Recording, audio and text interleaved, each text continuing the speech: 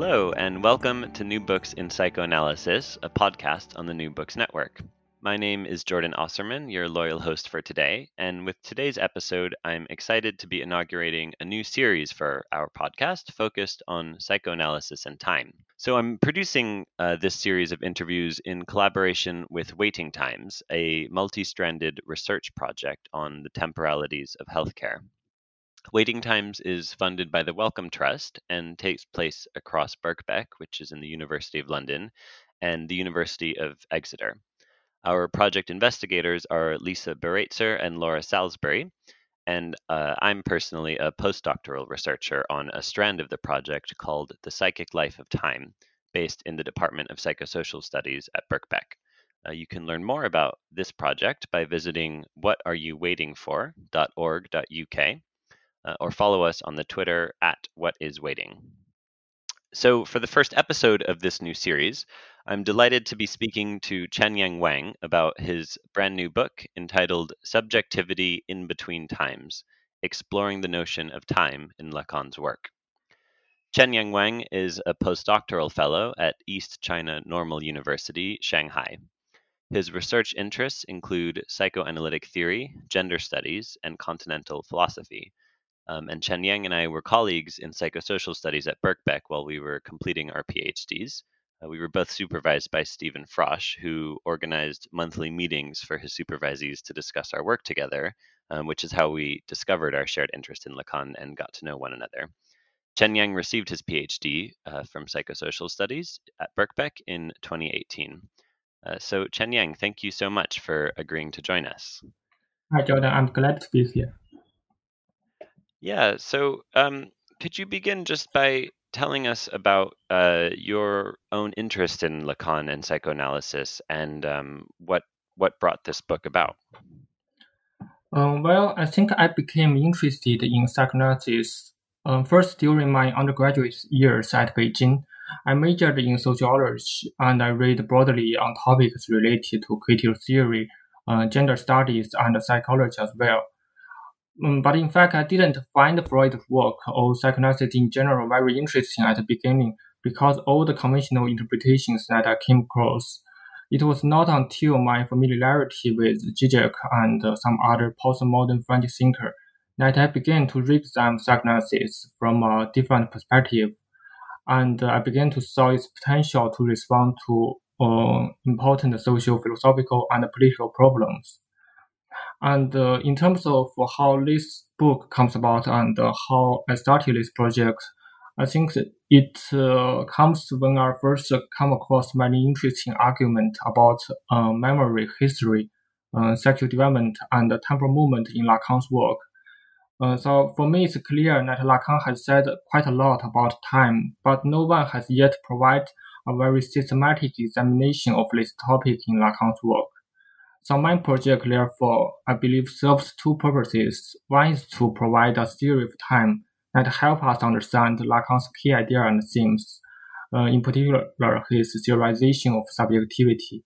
The second is to make an original contribution to the continental philosophy of time that is able to provide some meaningful answers to the question of the temporal nature of our life, the meaning of the world, the body, and the language. Okay, that's really great, and we'll delve into the themes of the book in a second. But I'm just curious a bit more about so you grew up in China and did your undergraduate in Beijing, and then you came to the UK to do your postgraduate degree. What is the reception of psychoanalysis like in China right now? Because I imagine a lot of our listeners would be very curious to learn about that. Yes. Um, in my own understanding, I think in China today, I would say that psychoanalysis is quite well received as a therapeutic techniques at this moment. And many articles or research I come across are talking about China is one of the most promising market for psychoanalytic practitioners. And many foreign organizations, including the British Psychoanalytic Society, have sent their experts and analysts to China to help teaching and training Chinese people. One reason for the growing of this market in China, I believe is that there are dramatic demand for mental health services, and the reason for that maybe because of the general improvement of people's life, but also the high pressured modern life and its conflict with the traditional Chinese social and family values, which only becomes evident in contemporary societies. So I can say a lot of my friends and colleagues go to universities and training organizations in order to find some solutions to help these people who are suffering through psychosis.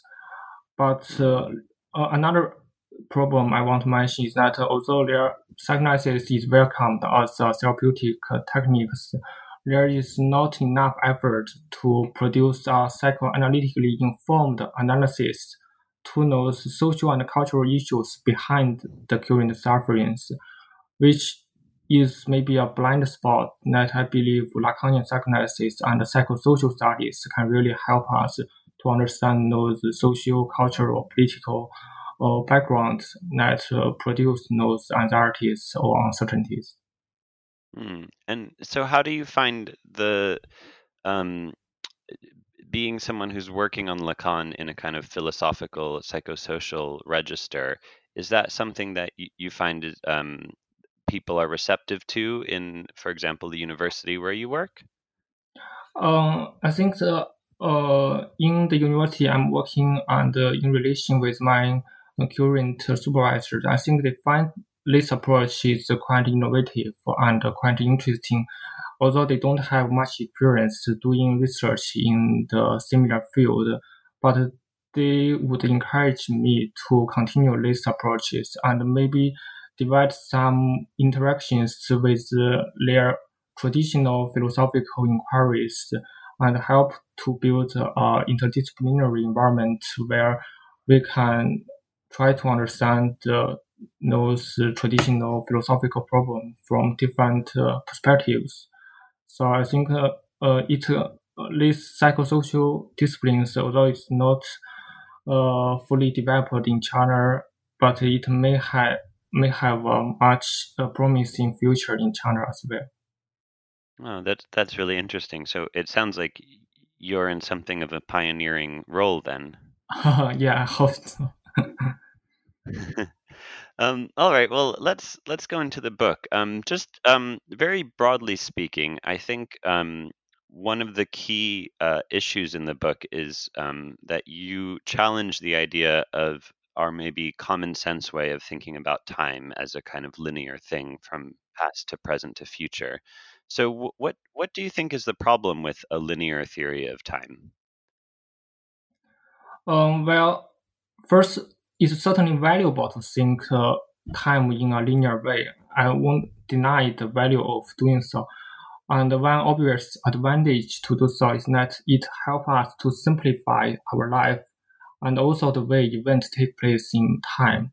By understanding time according to a principle of successive instant from past to present to future, we can feel a sense of control over time, and we can also have this kind of clear cut between different temporal categories and put everything in one of them. But the key problem, however, is that we somehow constructed a false equivalence between individuals' private time and the time of the world without realizing that the interaction between the subject and the structure often involves the tension between different temporal dimensions, not just our private sense of past, present, and future. For example, a subject does not self-determine its own identity based on how he himself creates a narrative of his past. Instead, there are many constraints imposed upon the subjects by a wilder outside temporal structures not under his control. In this sense, to reject a linear theory of time is to help us better understand the existential meaning of living both individually and collectively. Okay, that's a really helpful. And so one of the, I think, innovations of the book is you argue that um, thinking about time alongside Lacan, we can kind of categorize time within his three registers of the Mm-hmm. imaginary, the symbolic, and the real. Could you explain a bit how you define those three aspects of time? And just keeping in mind our listeners, some of whom are very familiar with Lacan, others not at all. So, as much as you can, if you can try and do it in a way that is friendly to people who might not know too much about Lacan's three registers. Yeah, of course, I'll try my best. I think my idea is also the major argument of my books is to say that there are multiple temporal registers in Lacan's work, and also these temporal registers has effects on our everyday life. So we should not only understand time as a private or personal experience of the past, present, and future, but to see how the interactions between different temporal dimensions can form more complex pictures of the living of human beings. The most obvious ones, or the ones that everyone can easily get access to, is what I call the imaginary time. It's what our conscious interpretation of the temporal flow looks like. Uh, so it often appears in terms of the past, present, future, in terms of what happens before and what happens after. So this time is the time through which we construct our imaginary ego, and it also gives coherence to our identity during its formation. So we can produce a self-narrative about what my life was and what I become who I am at this moment. But there are also two other temporal registers that are not easily consciously experienced. One, I would argue, is the symbolic time. It's a temporal order deprived of subjectivity, which means that it's not under my own control. That I cannot easily identify what is the past, what is the future in these temporal registers. It's a temporal flow in its social, cultural, or political dimensions, and it imposes its own constraints upon the individual. It heavily influences our life trajectory, but one cannot easily subvert it, or one cannot easily escape from it. So I argue that this temporal register is one in which the uncertainty of our life originates, and it's also gives us some sense of time that we need to always struggle to get a meaning out of it. The third dimension, which I call the real time, is experienced by the subject in momentary decisions and actions. I would say the time of the event that disrupt our sense of the self-control, and it also suspend the overdetermination of the symbolic time. Real time uh, does not always comes to our consciousness, but nor does it comes from nowhere. It's my argument that it has a solid bodily origin, so it related to how our body process time. But it also reveals us the significance of how time is embodied by ourselves. Hmm. I wonder if I could ask you methodologically how you kind of managed to come up with this quite innovative reading of Lacan, because we're all, I guess, it's well known that Lacan has these categories of the imaginary, the symbolic, and the real, but um, I don't think anyone has kind of split up time in this way in particular. So, how did you actually? What was your working process like, and what led you to this way of reading time in Lacan's work? I think the way I write my book somehow reflects the way I think of the whole notion of time in Lacan's work.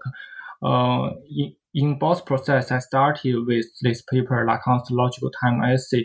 I think it's a key paper in Lacan's early stages where he focused exclusively on how the time can interact with our logical thinking and maybe become a part of our logic. By analyzing and close reading this paper, I come to realize there are some tensions or some contradictions in Lacan's writing that show me a path to the idea of multiple temporal registers So I think the idea I put forward is to a solution that can solve some existing problems in Lacan's work. So I try to further develop it and find more evidence in Lacan's other writings and use it to in this kind of dialectic ways that both to analyze Lacan's work and use Lacan's work to support my argument. Okay. And so, yeah, let's go into this first chapter of the book on logical time because, as you say, it kind of underpins, I think, the arguments throughout the entire book.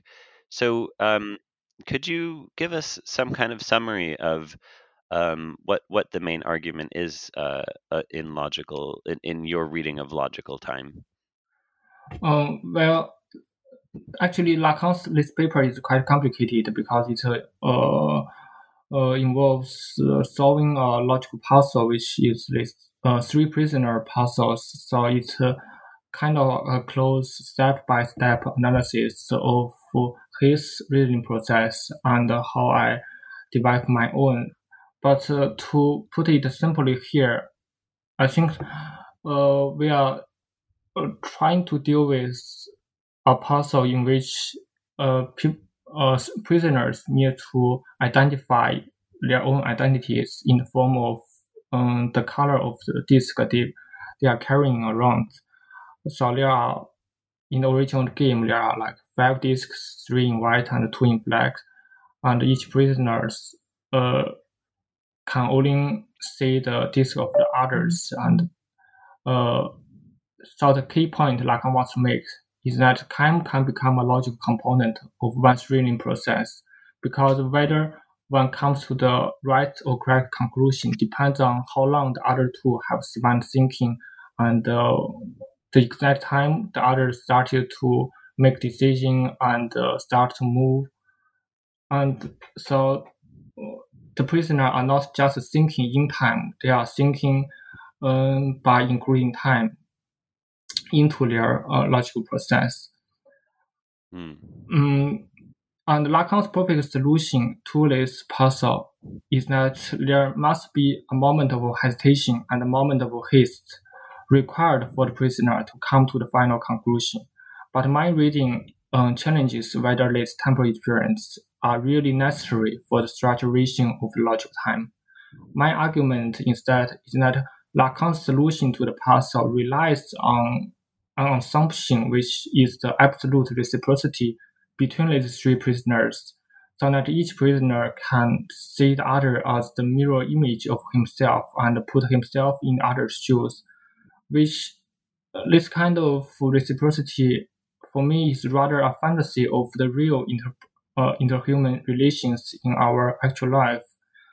And if we follow I Lacan's remember, yeah, in this yeah, bit you said you take very seriously the idea that the prisoner can be stupid or the prisoner can be much smarter than you, that we shouldn't assume that the prisoners are mirror images of ourselves. Is yeah, that that's right? true. Yeah, I think that's how in the real world human interacts with each other, because they are actually there's a sense of otherness between one and another, and everyone don't assume that they can totally understand their fellow beings. But in this three prisoner problem, in order to come up with Lacan's perfect solution, we have to simplify the human relation, which I find is maybe quite problematic. And if we also follow Lacan's later work that introduce more complexities, such as sense of otherness, into the idea of intersubjectivity, we should see that the tension between a logical process and a spontaneous temporal experience are already quite evident. So this is actually the foundation upon which I introduced the idea of multiple temporal registers. Yeah, that's really helpful. I mean, I remember when I was reading the logical time essay thinking how almost un-Lacanian it was that he kind of required us to postulate this idea that we could assume that all of the prisoners had the same level of intelligence, because it seems so fundamental to a Lacanian way of thinking, precisely as you said, to understand, to consider that the other has something other about them that we Mhm. can't access. Yes. So just to stay with this chapter for a minute or two longer, so what exactly is the tension between real and symbolic time that you kind of identify in this essay? Well, in this part, I try to give the idea of symbolic time and real time some very concrete forms. For me, the symbolic time appears in the three prisoner puzzle as this logical rhythm sequence that start from a moment of instant observation and moves on to the process of reasoning and then end with a moment of concluding. So this is a reasoning process or sequence validated only by the big other, which is the warden of the prison. So the prisoner can only participate in this alienating temporal movement step by step in order to have his own identity recognized by the other. Real time, on the other hand, does not subordinate to this symbolic order or to this logical articulation. It's the very moment the individual or the prisoner comes to realize that I have to make a decision by myself to determine who I am or what the color of my disc is. So it kind of creates a founding moment for the subject to self-determine and thus to disrupt the rule that governs his existence. And the tension between the real and symbolic time is a very tension between the moment of freedom and the time of the law. So Mm. this opposition, I believe, not only appears in this logical time essay or in Lacan's early work. I also demonstrate in my book that it's a very important theme in Lacan's work that will reappear in many other seminars or in many other writings as well. Mm.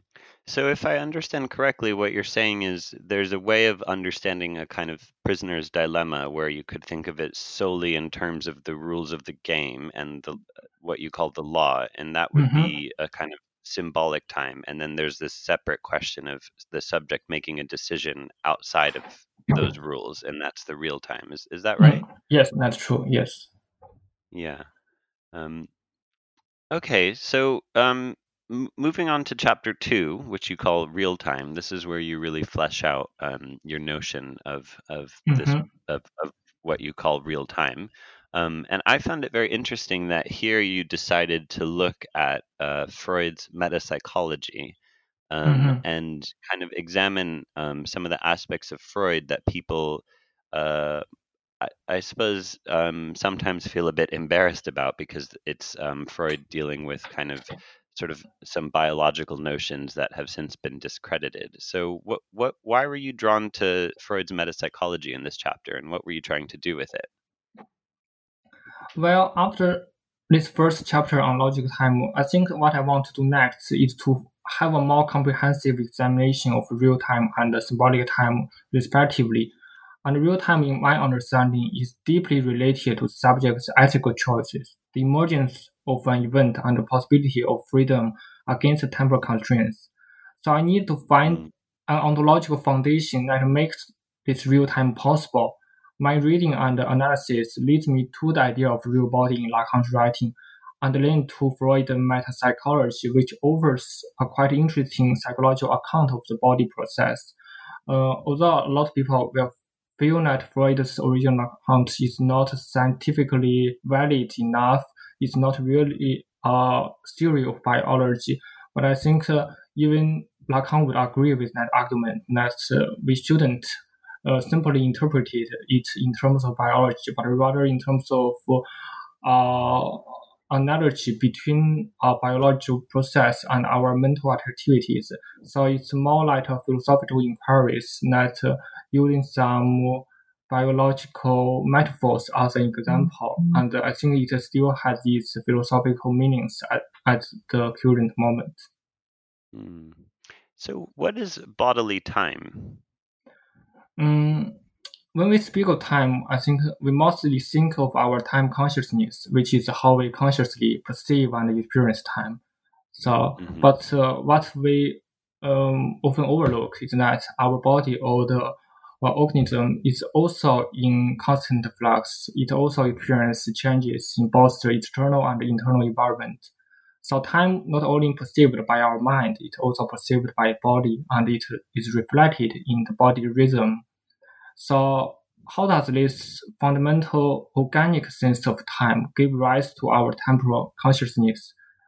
And how does a human subject move from this bodily passive perception of time to a subjective understanding of time? I think these are quite important problems we need to ask if we want to truly understand the body-mind problem and to understand how the subjects interact and perform his agency in a more embodied ways.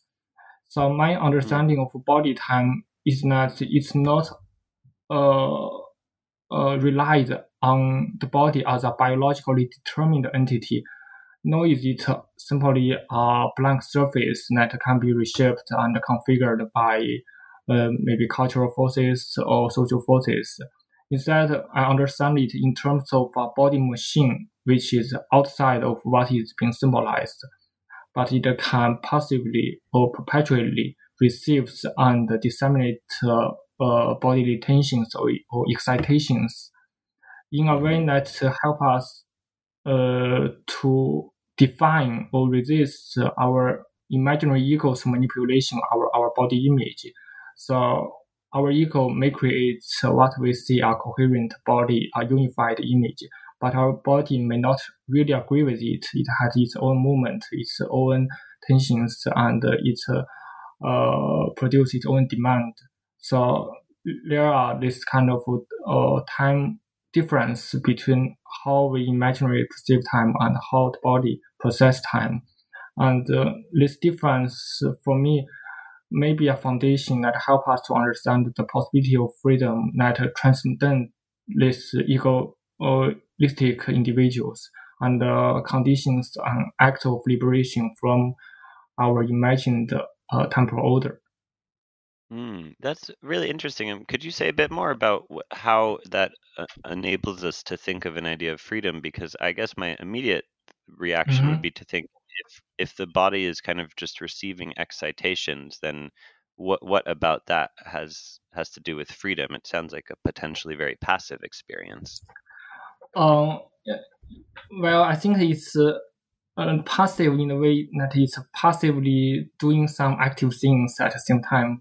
So because Mm, let's go back to our imaginary time or what I say, call our consciously experienced time, we often construct this idea of past, present, and the future in this kind of linear ways. But what really is future? We always say that future equals some kind of openness or some kind of freedom that is waiting for the subjects in a very far away horizon. But the idea of future in the conscious often require this kind of delays or waitings so that the future can never be really actualized. It's always something that past the present but not present. But in terms of the mm, bodily time, I would say the past, present, and future are all converted into a same temporal horizons. They are in each other, or we should say that there is a future in present, or there is a past in present. And mm, in Freudian or in Lacan's psychoanalysis, I find the idea of real or future are primarily presented in the idea of death drive is kind of uh, often conventionally interpreted as destructive forces. But for me, it's rather a liberating forces because it help us to distract the ego's binding of the energy and producing some disruptive ways for the subject to open itself towards the future, mm. but not waiting for the future.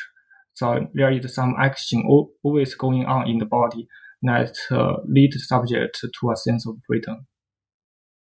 So it's something about the way that the body can challenge the ego's attempt to have a coherent Yes, yes, understanding of that's the itself. basic logic. Yeah, that's right.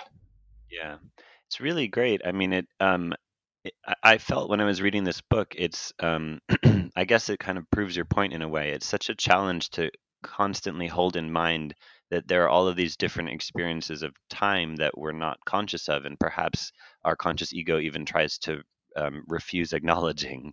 Yes.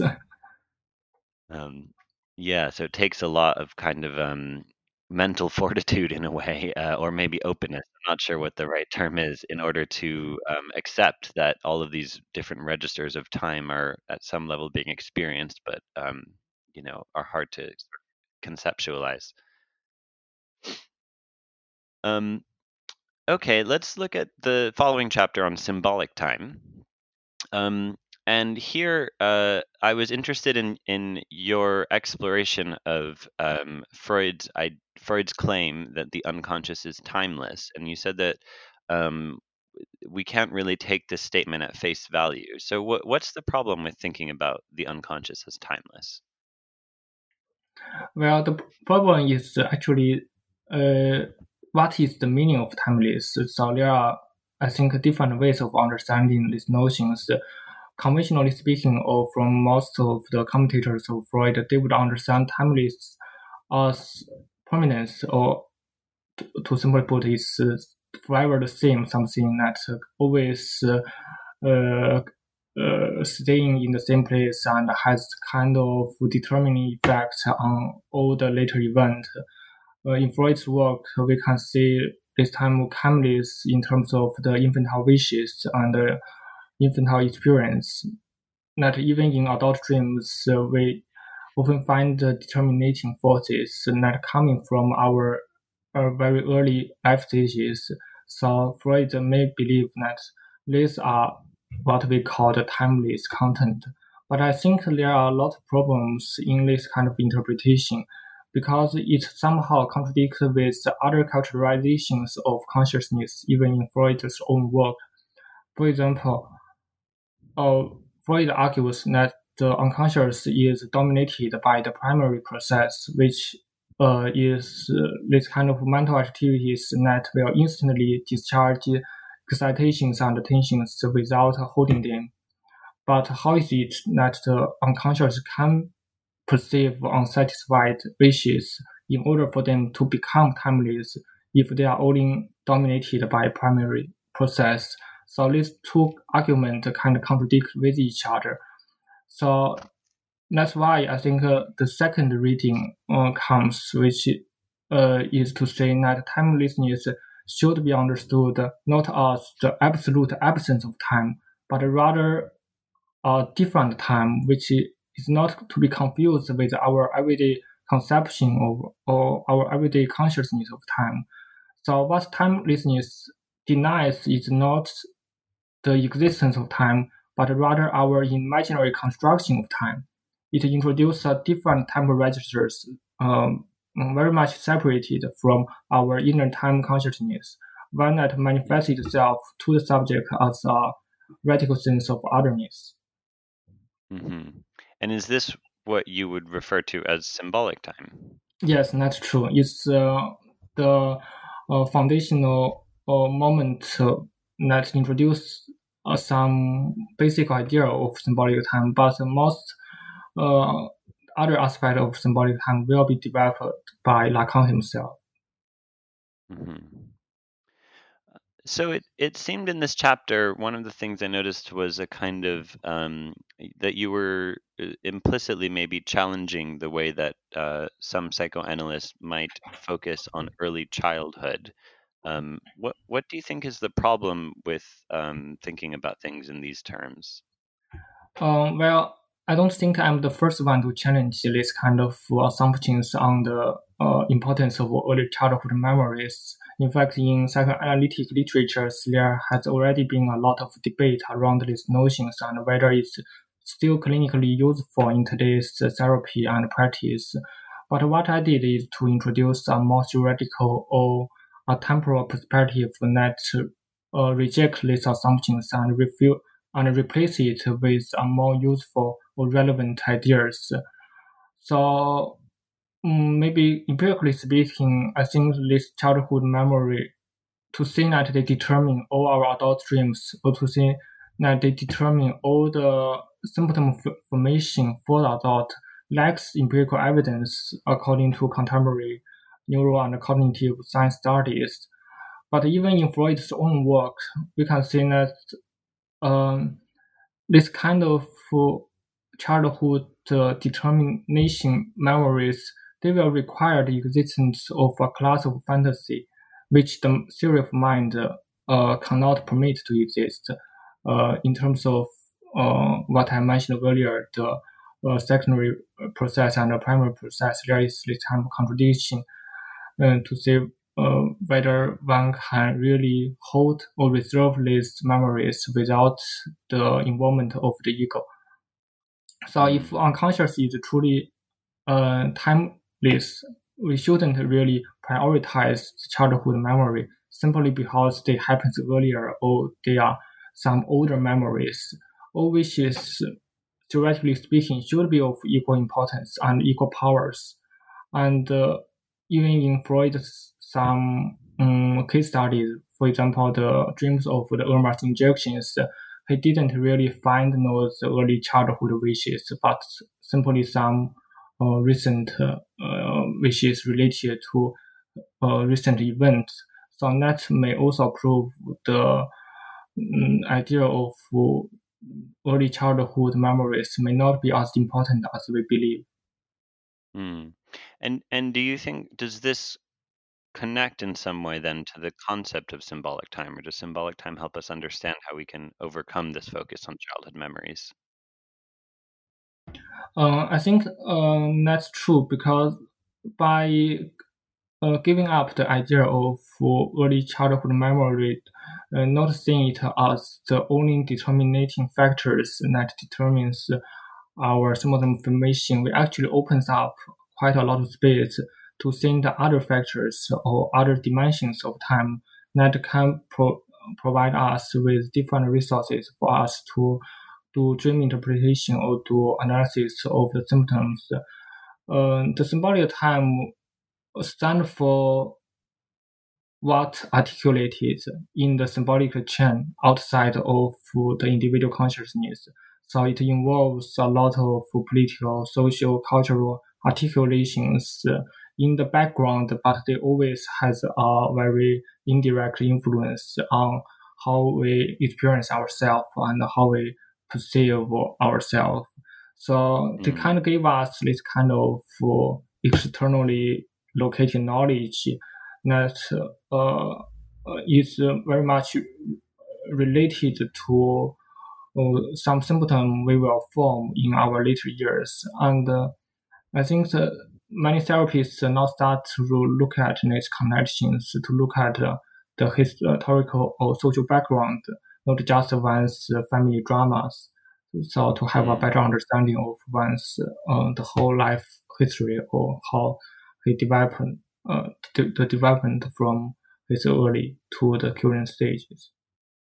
Mm. That yeah, that kind of connects to my final question about this chapter, which is I know this is not your book was not written as a kind of offering suggestions on technique for practitioners, but I was Mhm. wondering if these ideas gave you if you have anything in mind about what implications this might have for clinical psychoanalytic technique.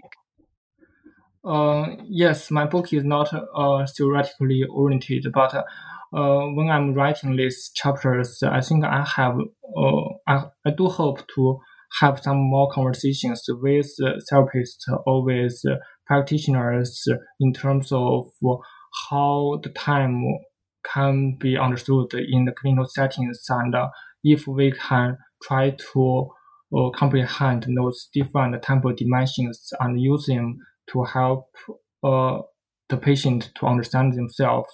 So my idea of symbolic time is to introduce this externally located knowledge or some knowledge that produced outside of our life but has a direct relevance to our beings. So I think uh, how to convert these kind of notions into some techniques can be a quite interesting research of the direction of research that will lead to some further project. Yeah, I mean, I guess I was just thinking in particular, because we were speaking about, childhood memories, that I guess given that you say that, it suggests that this shouldn't be, one shouldn't focus too much on childhood memories as as the necessary source of unraveling all the symptoms, that it might shift the way that clinicians might organize the way they ask questions, for example.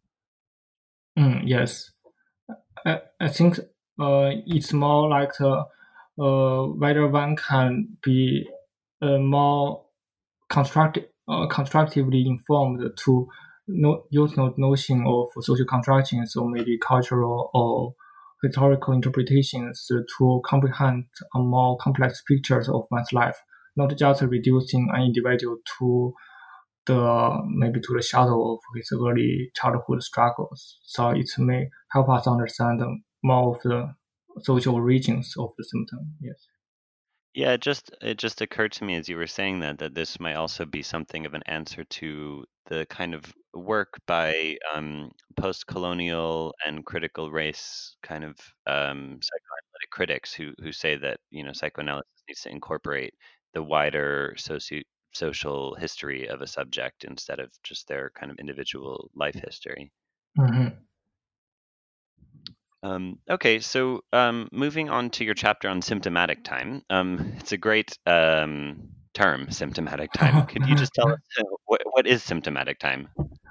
Well, symptomatic time is not as the three temporal registers we have discussed earlier. It does not designate a particularly temporal process, but uh, rather indicates how the symptom and the subject's temporal experience share a similar uh, characters in its formation. So they both need some kind of compromise formation in which opposite or contradiction tendencies are contested with each other and find their partial expressions through this temporal formation. So it's a term that I use to understand the subject's formation.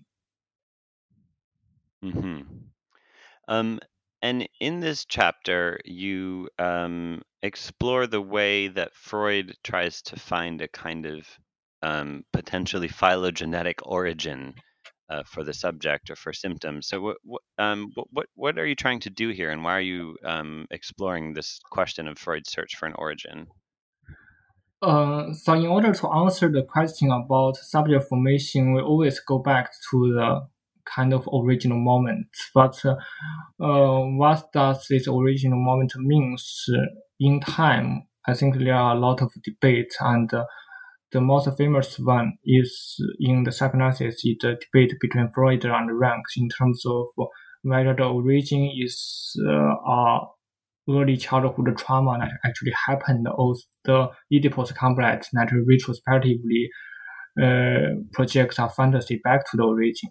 So, So this uh, is kind of the debate between yeah, so this is a debate migration, right? that I use as the background of my discussion because I think that there is a crucial problem in both of these two thinkers' argument is to reduce time to this kind of linear notions.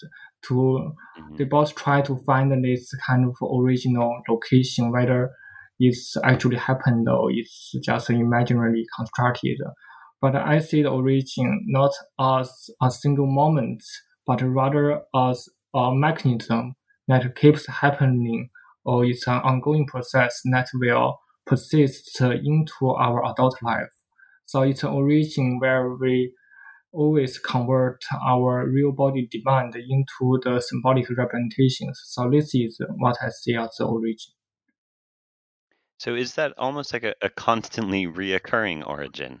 Yes, that's true. So it's just to reject the myth of origin as the earliest or as the only things that must happen in one's life, but to see it as a mechanism or as a process that happens between different temporal registers, not within one temporal Mm, movement. Yes. right. Yeah. I was very amused to see that in this chapter also you worked a bit with Jean Laplanche, and I guess I found it funny because I think I did something a bit similar in my own thesis where I mostly deployed a kind of Lacanian framework, and then there was a moment when I thought it was very important to go into the work of Laplanche. Um, So could you say what were you doing here? You were working with the concept of the enigmatic signifier. So what did you gain from this idea, and also what was your kind of criticism of it? Well, I go to Laplanche's idea is because I find that he offers a lot of interesting point related to our understanding of how the symbolics influence individuals. So in Laplanche, in his reading of Freud, he also, like Lacan, criticized Freud's tendency to reduce the origin to an exclusively biological moment. So he rebuilt this kind of theoretical connection between the primal seduction and the primal repressions, not in the sense of conforming the happening of an actual seduction, but to introduce the idea of otherness in the formation of subjectivity. In his argument, he suggests that the early child-parent relations, there must be some enigmatic message coming from the parent that cannot be totally processed or assimilated by the child. Instead, these messages become some alienating factors that externally determines the subject's own internal psychic structures.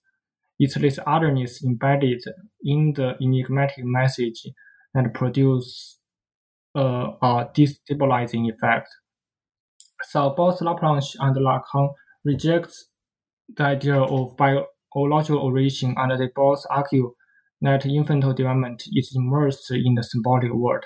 But what differentiates Lacan from Laplanche, or what differentiates my reading of Lacan, is that Laplanche still insists on the role of the small other, which is the real, actual parenting and how they transmit the enigmatic signifier to the child.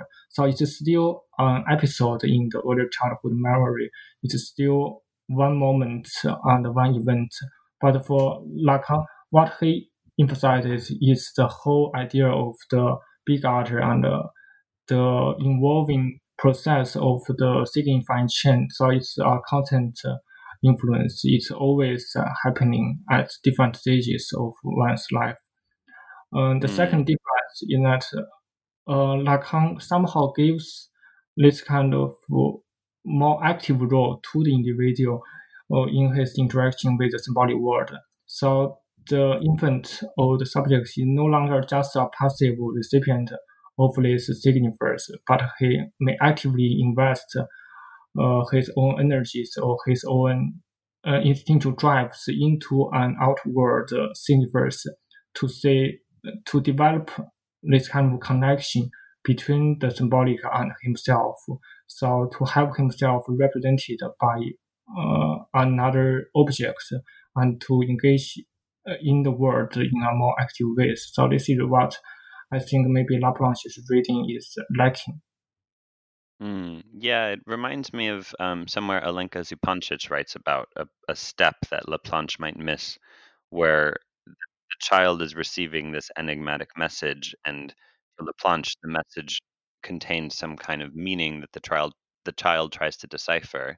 And Zupancic kind of says that before this happens, there has to be that the child posits the idea that something means, that the very idea of meaning itself um, is a kind of subjective moment that maybe Laplanche leaves out in his narrative. Yes, I think that's true. Yeah. Okay, well, I want to make sure we have some time to discuss the final chapter of your book called Sexth Time, because I thought this was a really unique chapter. So, could you tell us a bit about how this came about? I noticed that in this one you kind of engaged with some feminist and queer theory. Well, I also consider this chapter maybe the most important one in my book.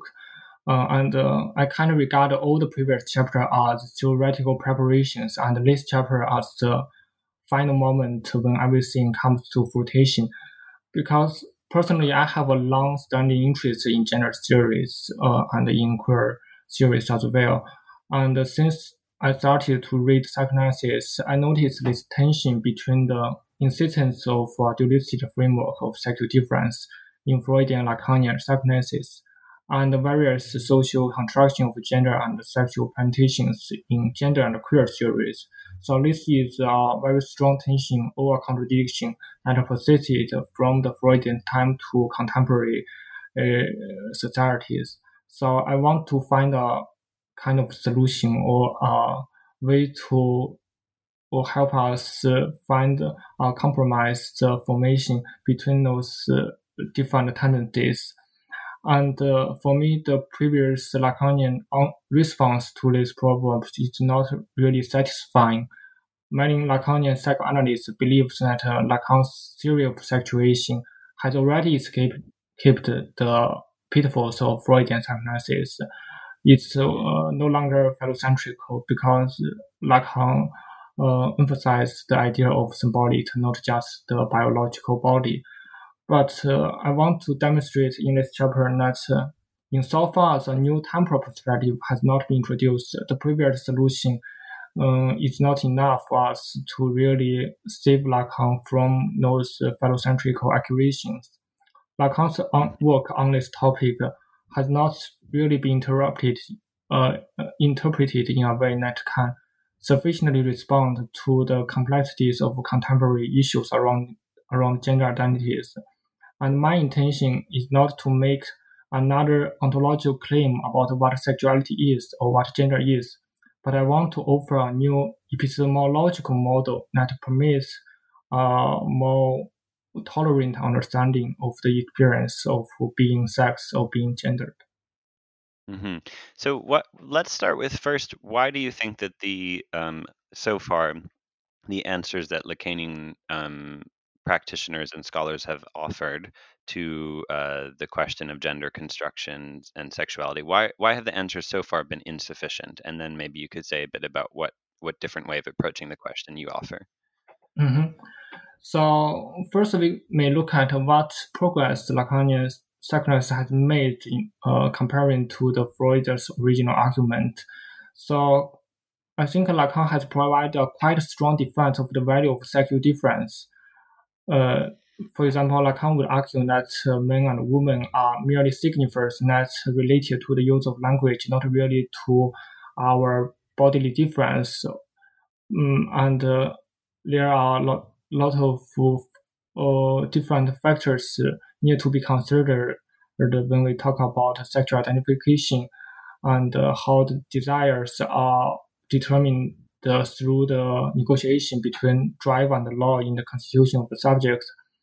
On the other hand, Lacan also makes the point very clear that the symbolic difference is this kind of real difference, so it cannot be easily symbolized to our popular understanding of what man is and what woman is. Sexual difference functions as the limit of signification, and it forces every subject to confront this inherent antagonism.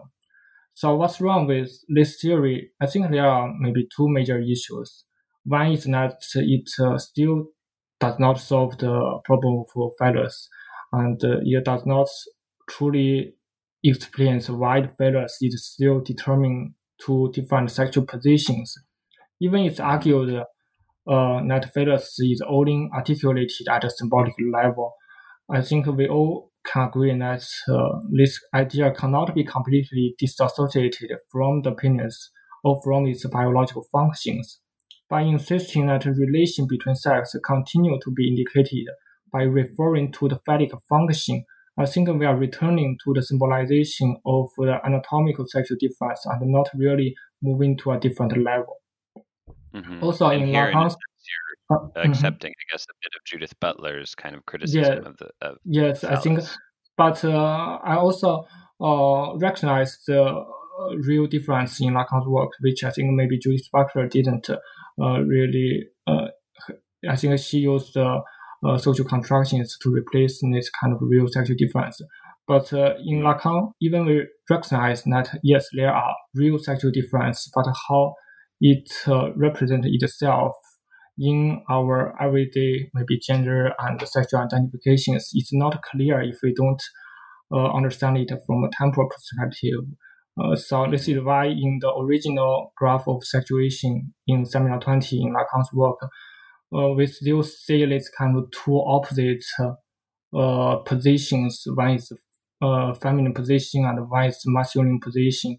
No matter how we interpret this formula, I think we are still trapped by this kind of spatial differentiation between one space which occupied by a phallus, the other space which lacks this kind of signifier or lacks a very determining determining factors. So this spatial arrangement still uh, can still originate from Freud's original argument, having or not having the penis. It's just converted into a more symbolic level, having or not having the feathers. So I think to destruct this kind of framework, we need to totally change our perceptions of how time and space functions. Right. Yeah. So how does a temporal reading help us overcome some of these problems then?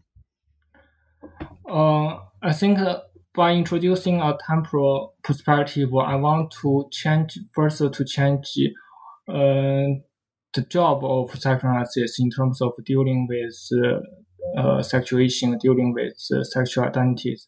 So I argue it's not the job of psychoanalysis to tell us what gender is or what sexuality is, since this kind of personal gender identity always depend on the complex negotiation between one's own body desire and the social cultural context.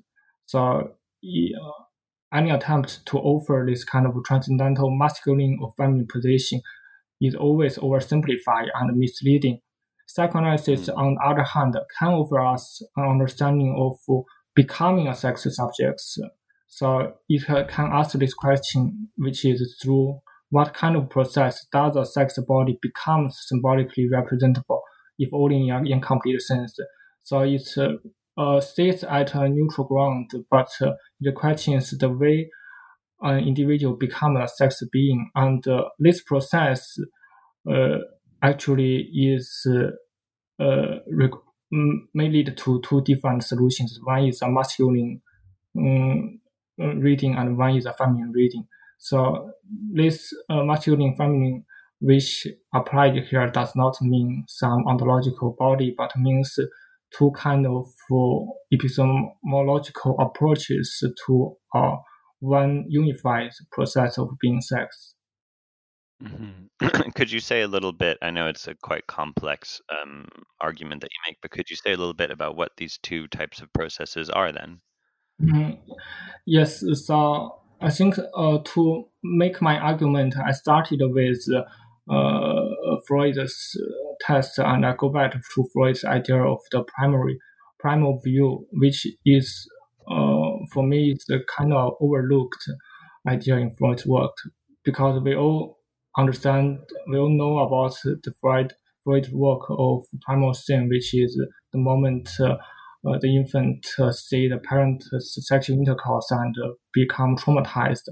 But few people realize that Freud also gives us a picture of how the boys and girls see the other partner's genital or area and becomes realize of their sexual difference.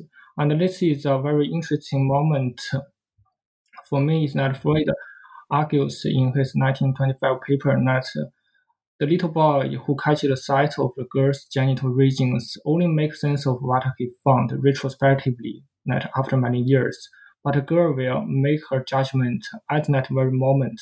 So there is already a temporal difference at this primal view, which defines sexual difference not in terms of having or not having a penis, but in terms of how the knowledge of sexual difference generated.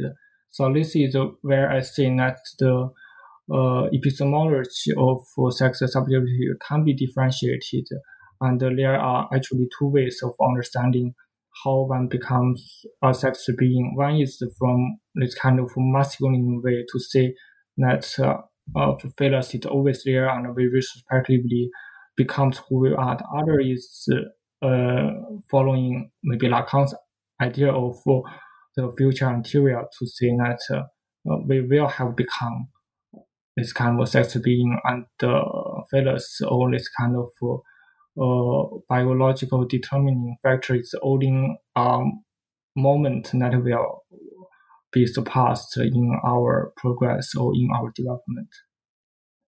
So the masculine way of becoming, you're saying, is this kind of retrospective realization of the I absence think of the the phallus. masculine way is kind of confirms not kind of sociological normativities to that will ultimately place an individual either in a masculine position or or the feminine position.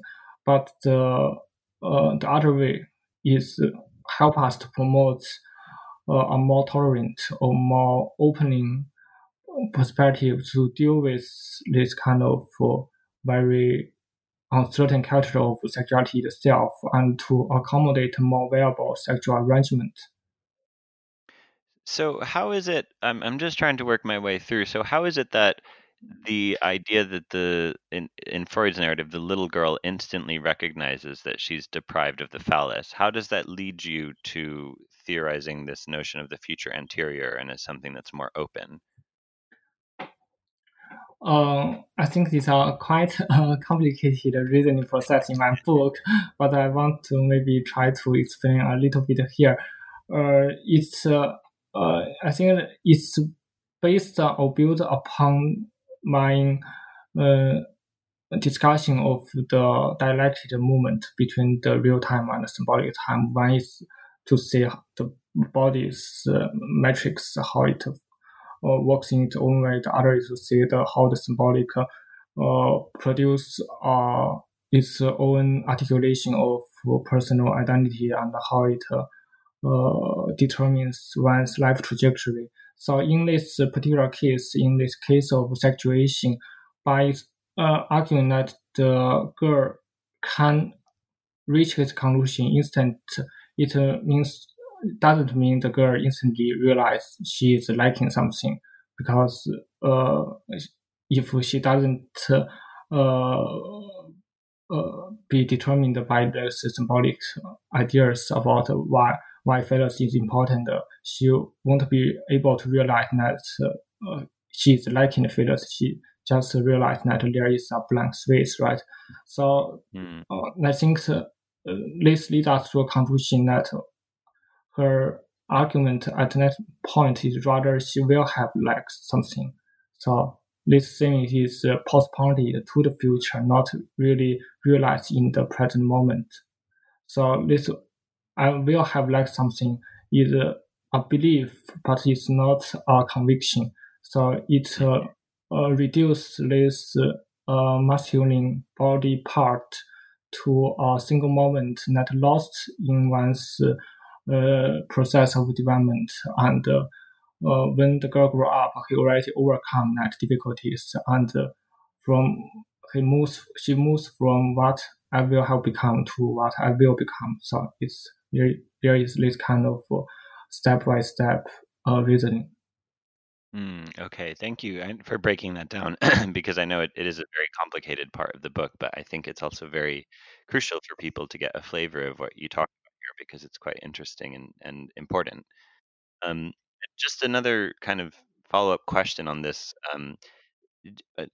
Does the conclusion that you reach then these two different ways of kind of becoming sexed, are, are we talking in kind of ontological terms, like there's a masculine way and there's a feminine way, and people will follow one or the other, and and that's kind of fixed in them, or is there some kind of movement between one and the other?